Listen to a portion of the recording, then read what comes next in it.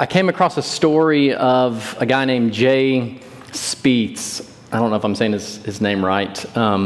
He was a Maryland man, and he kind of got obsessed about finding out kind of his family roots and decided to go through the long journey of Ancestry.com and to the annoyance of his wife, who really didn't enjoy his late night Google searches and trying to figure out where he came from and who his people were.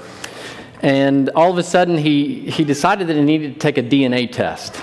So he took a DNA test, and to his surprise, he found out that he was a prince.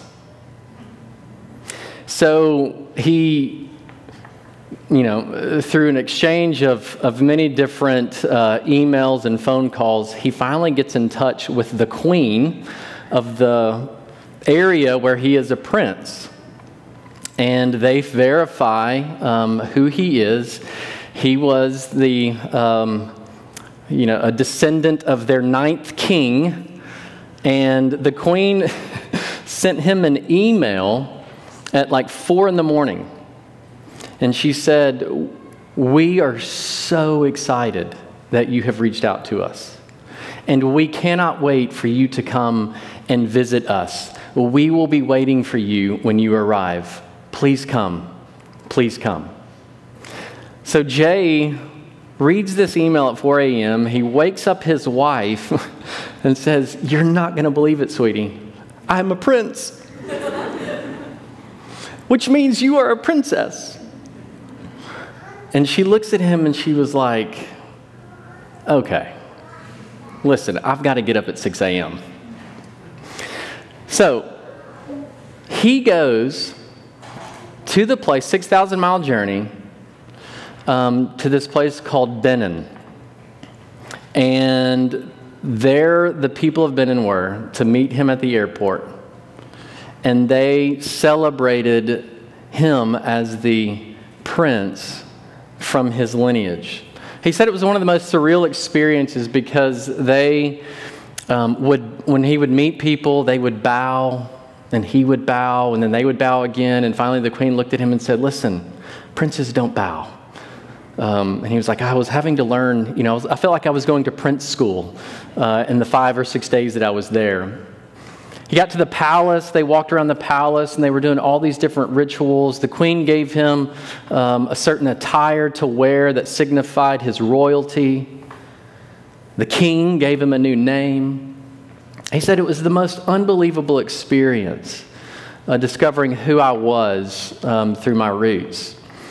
But in the story, he said my journey had to end. I had to fly back home, and he goes, "I'll never forget, I get back home and I tell my wife, the prince is home." And she says, "Great, take out the trash." She was like, "My wife reminded me of my other life and the responsibilities that I had, so there was no longer time for me to be a prince anymore." I thought about that story, and I realized that as Christians, there is a sense in which it is an otherworldly experience, where when you discover who you are in Jesus and the reality of the gospel, the reality of His good news, when it just lands home in your heart, it's just an otherworldly experience. And yet at the same time, you're asking the question of what am I called to do and to be in this world? And there's this tension of this otherworldly experience, and yet the responsibility of figuring out what it is that I'm called to do and to be. In other words, it's that picture of a man being a prince and yet having to take out the trash.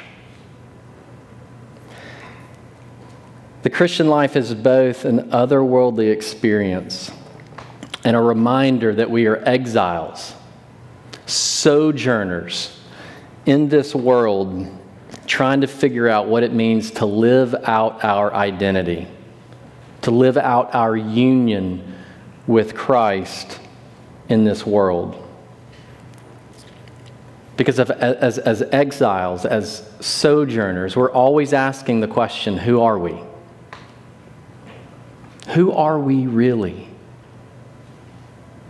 And what are we supposed to be doing as exiles and sojourners? And in our passage, Peter comes to remind these Gentile believers of who they are and how that actually informs their journey as exiles and sojourners for the life of the world.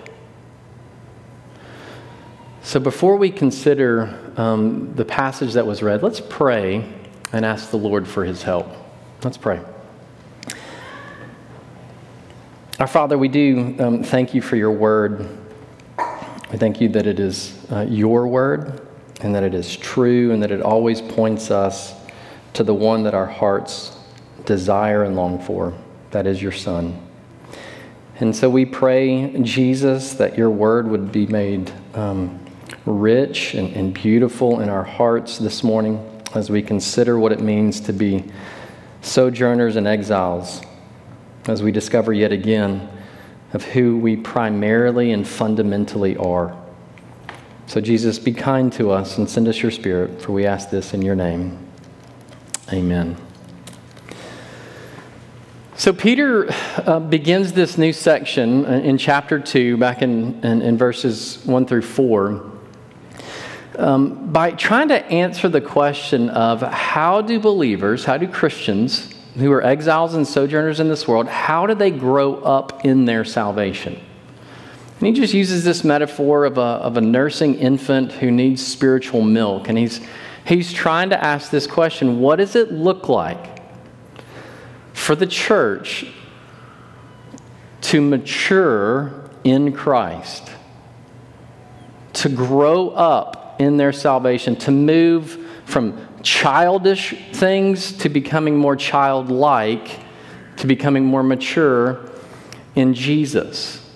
And so chapter 2 is Peter's way of just trying to answer that question of what does it look like? What does it mean for us to mature? And the way that I want us to think about that in seeking to answer that question is Peter does two things in our passage. He reminds these Gentile believers that they are a people of grace and that they are a people of honor. So two things this morning as we think about what does it look like for us to mature in Christ. A people of grace and a people of honor. First, a people of grace. Again, you need to remember the primary audience that Peter is writing to is a largely Gentile audience. And that's really important to remember because in the life of Peter, he had a really hard time with the inclusion of the Gentiles. There's a place in Acts where he sees a vision, and he didn't just see the vision one time. Luke tells us he saw it 3 times because the Lord had to press upon him that it was always his plan to include the Gentiles. And so in 1 Peter, you can kind of see the maturity of Peter as now he is taking very exclusive and precious terms that were only reserved for Israel, and he's applying them now to Gentiles.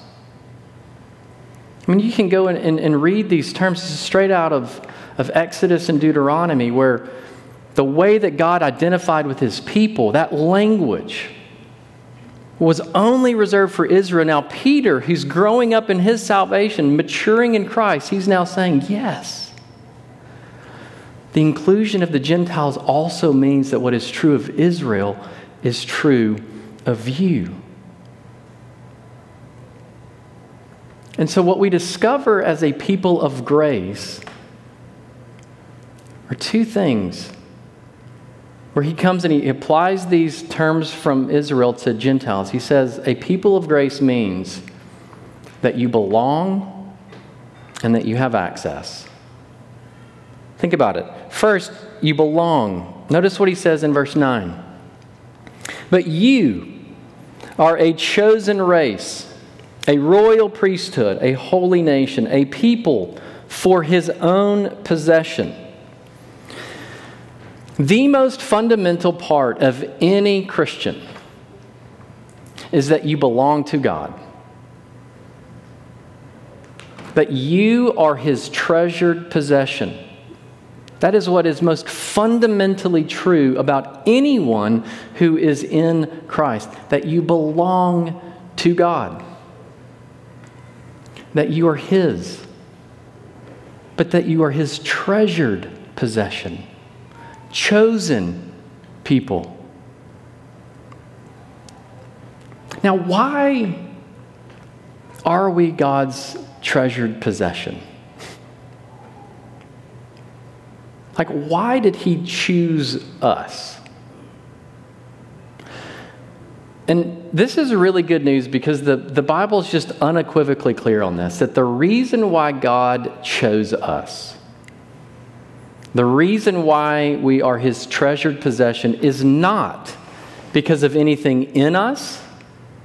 It's not because of anything about us. It's not because of anything that we have done to earn it or to merit it. It has nothing to do with our desirability, our attractiveness. It has nothing to do with what, David Zoll calls in his book Seculosity, our enoughness. The reason why God chose us before the foundation of the world had nothing to do with anything in us or about us. Scripture just says that he loves you because he loves you. And that is really good news. That our relationship, who we fundamentally are as we belong to God, is not because of anything in me, about me, or what I do. It's because God set his affection and love on me before I ever took a breath, before I ever messed anything up. You're a chosen race. But for many of us who've perhaps grown up hearing that, we so often live our lives very suspicious of that reality. Where we tend to think that the reason why I belong to God, the reason why that I'm his treasured possession, is because of what I do. Because of who I am in myself. And when that is our default understanding between our relationship with God, that the reason why he accepts me is because of what I do, that almost always leads to deep insecurity because you never think that you're doing enough and therefore you're not really God's treasured possession. I came across a really, I thought it was funny, TikTok video. There's a group of people on a screen, and they're watching a little boy pray for his meal. So he's at a dinner table. His mom and dad are there, or I think just the mom is there, and maybe some other siblings. There's a group of people, like spectators, watching the video of this little boy pray. This is what he prayed. Thank you. Again, this is a little boy. He's probably 4 or 5. I won't give the impersonation. It says, thank you to the Father in heaven. Please help strengthen our bodies. Help us to have wonderful and healthy food. Please don't let Mom's food taste gross today. Please don't let...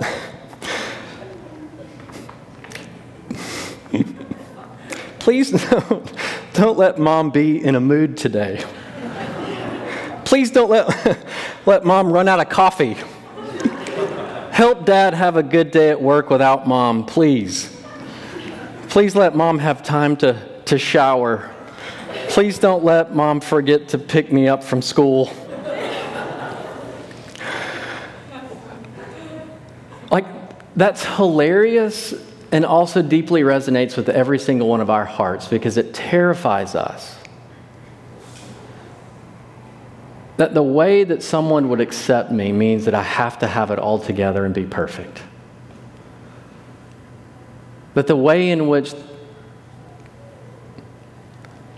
I'm desired and loved is because I never mess up.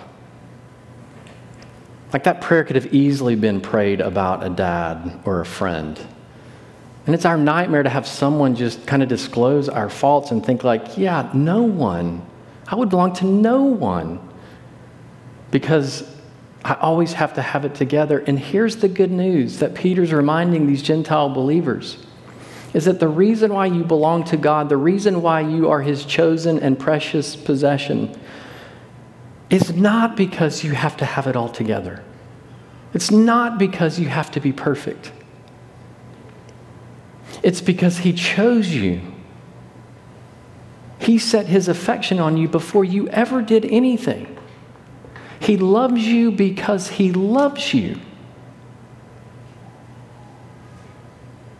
And that is really good news. That is fundamentally who you are. As a people of grace, you belong to God. But secondly, as a people of grace, you have royal access. Peter describes these Gentile believers as a royal priesthood.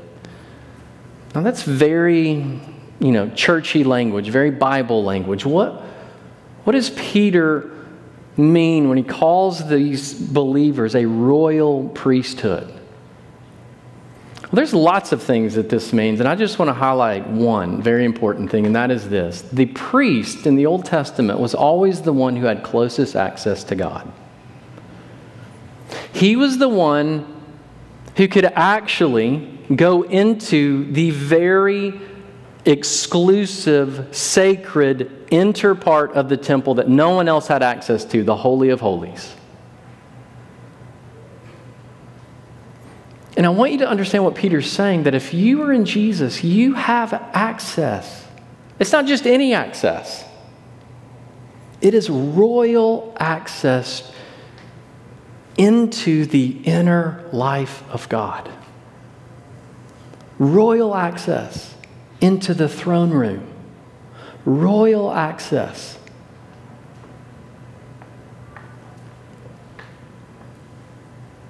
Like, that is astonishing that Peter's coming and saying to the people that you have that kind of access to God. You're a royal priest. I have a cousin who worked for NATO, and at one point in his career, he was the special assistant to the Allied commander. And when I was in college, me and two buddies had the opportunity to travel through Europe, and our first stop was to see him in Belgium. And he gave us, we wanted to see where he worked and wanted to see NATO headquarters and all that, and so we show up, and my cousin, when we got there, he handed us these badges, and he says, here, these badges will get you access to anywhere in the headquarters. Don't lose it. So we're like, okay. So sure enough, we walked around, and anytime someone said, hey, you don't have access there, I would very arrogantly just show my badge. And they were like, oh, you're with Steve. Yes, you have, come on right in. But there was this moment that really blew me away. And that is, there was a certain place in NATO that was very private and exclusive, where all of the generals of all of the armies of the countries represented in NATO sat and met and had their lunch. And so we were told to meet Steve at this particular location to go have lunch with him. And I thought, surely there's no way a bunch of ridiculous college students are going to have access to this like inner ring of NATO.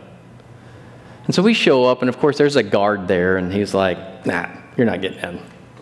But then Steve walks in behind us and says, they're with me. And we literally walk into this room, and all these different generals from these different countries are sitting with one another, having lunch. And we walk in, and they all say, hey, Steve, I met some of the most powerful men representing their countries in the world by virtue of who I was with.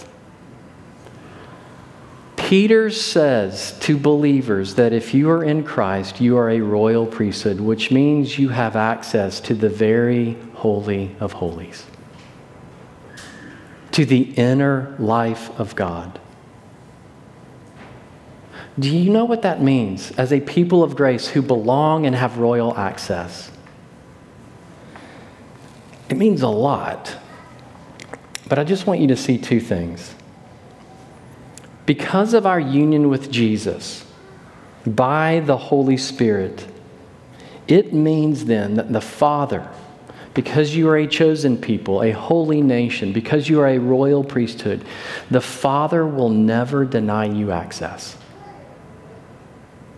He will never shut the door, no matter how far your sin takes you into the far country. You always have access to the Father by the Spirit because of the Son. Always. He will always welcome you. But it also means because you always have access as this royal priesthood and because you always belong to God as His treasured possession, it means then that there's never in a moment in your life as a Christian where you are alone. You always have God, the Father, the Son, and the Spirit to pour out your heart to cry to rejoice with. There's never a moment in your life where you will ever be alone because you are a chosen people. And you have royal access to the life of God. So we are fundamentally a people of grace. We belong to God not because of anything we have ever done or could ever do or to earn it. But that also means, if that's fundamentally who we are, it means then that we are called to be a people of honor. What do I mean?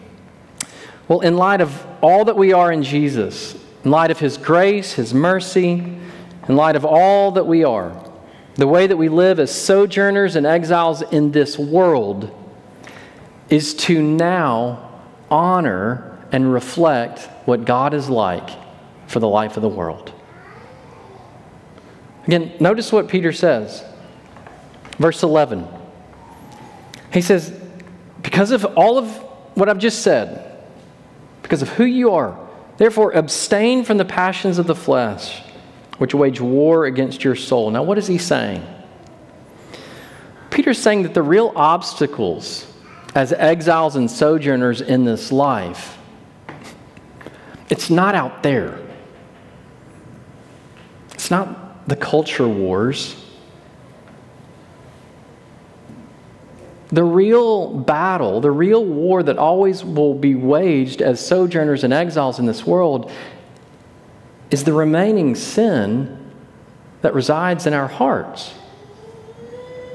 So Peter's coming and saying, listen, in light of the mercy and grace as you belong to God by faith in Jesus, therefore, do all that you can to reflect and honor Him by the way in which you live, which means that a Christian, our fundamental responsibility is to learn to die unto sin and live unto righteousness as sojourners and exiles in this world.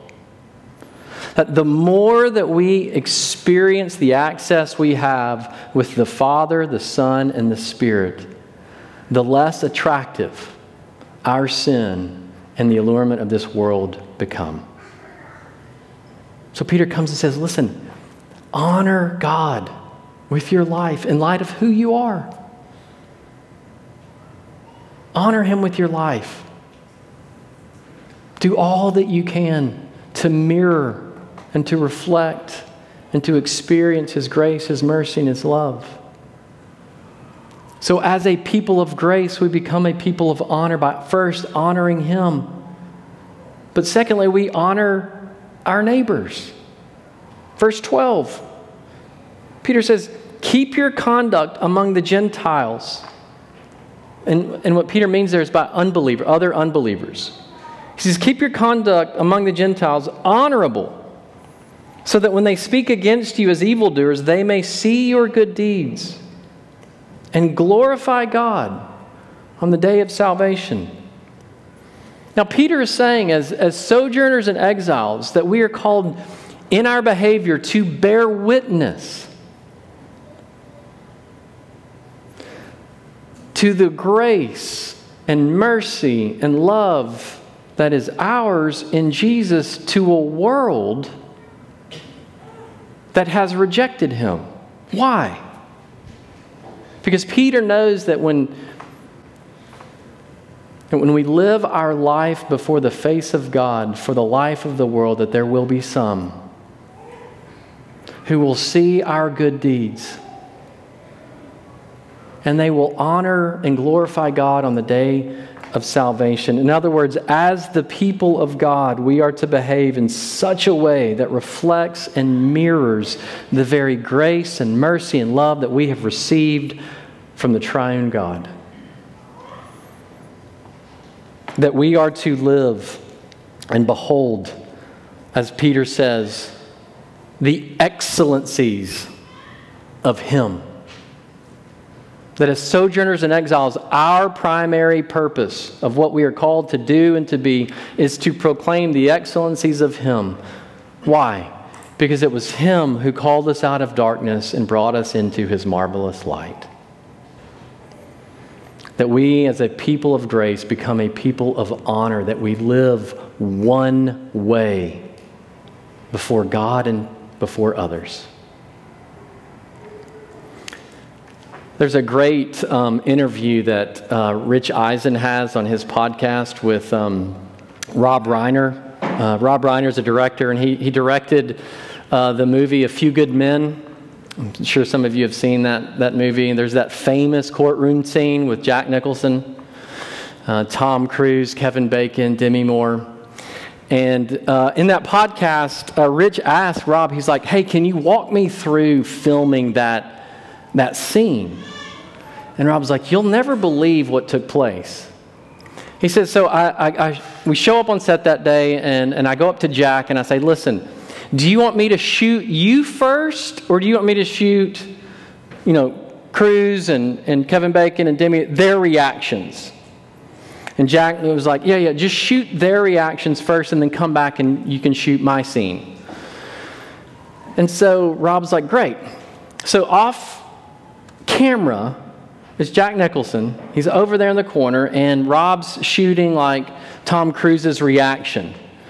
And he looks over, and Jack is giving the very performance that you end up seeing on the film. So then he shoots Demi's reaction, and off camera, Jack is doing the exact same thing. And he does it with Kevin Bacon's reaction. And finally, Rob walks over to Jack, and he was like, hey, maybe you should save one of those takes for when you're on camera.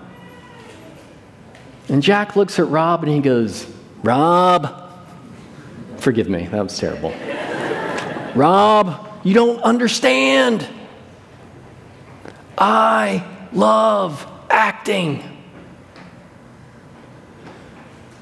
And so sure enough, as soon as the camera is put on Jack, he gives the exact same performance. Gave it 5 times in a row the exact same way. Peter comes and he says, as a people of grace, we become a people who honor God, which means that we live one way our whole lives. When the camera is on or when the camera is off, we live one way before the face of God and before the face of men. Why? Because we want to proclaim the excellencies of Him who brought us out of the kingdom of darkness into His beloved and marvelous light. So how do we do that? Well, we didn't read this part, but if you go back into the first half of chapter 2, Peter talks about a living stone, a cornerstone. This cornerstone is the most precious and chosen piece that a builder would put as the foundation.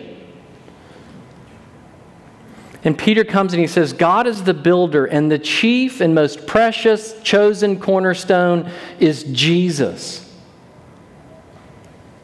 And he comes and he says, as living stones, he calls us as living stones. The way in which you sojourn as exiles in this world is that you build your life on the cornerstone. That as you're connected to Him, you're actually being built up. Every single one of us in here are building our life on something. And Peter comes and says, anything that you're building your life on, whatever cornerstone that is precious, that you've cut out and said that is what I'm going to build my life on. Peter says, anything other than Jesus will lead you to shame. That cornerstone, whatever it is that you're building your life on, whether it is success or wealth or family or comfort, whatever it is, he says will inevitably lead you to shame. But he comes and says, as you come to Jesus, the living stone, the cornerstone, and you build your life on Him, Peter says, you will never be put to shame. Why? Because Jesus is the only cornerstone that holds up the whole structure. Jesus is the only one who could ever do for us what we could never do for ourselves. Jesus is the only one who is precious and chosen by the Father to be the capstone that we build our lives on. And do you know what that means? That as Jesus is precious to the Father, those who are united to Jesus are precious to Him as well. What is true of Jesus becomes true of you. You, Jesus, the Father tells us, is the beloved Son with whom He is well pleased. If you, a living stone, built your life on Him, guess what? The Father looks at you and says, you, my beloved child, who I am well pleased. Jesus, who's the apple of God's eye. You are the apple of God's eye. All that is true of Jesus is true of you. And if you build your life on Him, it will never lead to shame. We are a people of grace, called to live as a people who honor Him and to honor our neighbors. Don't you want that? Peter actually says that it is an honor to those who believe in Jesus, which means it is our great privilege that the Father grants us to have, to behold Him. Don't you want that honor?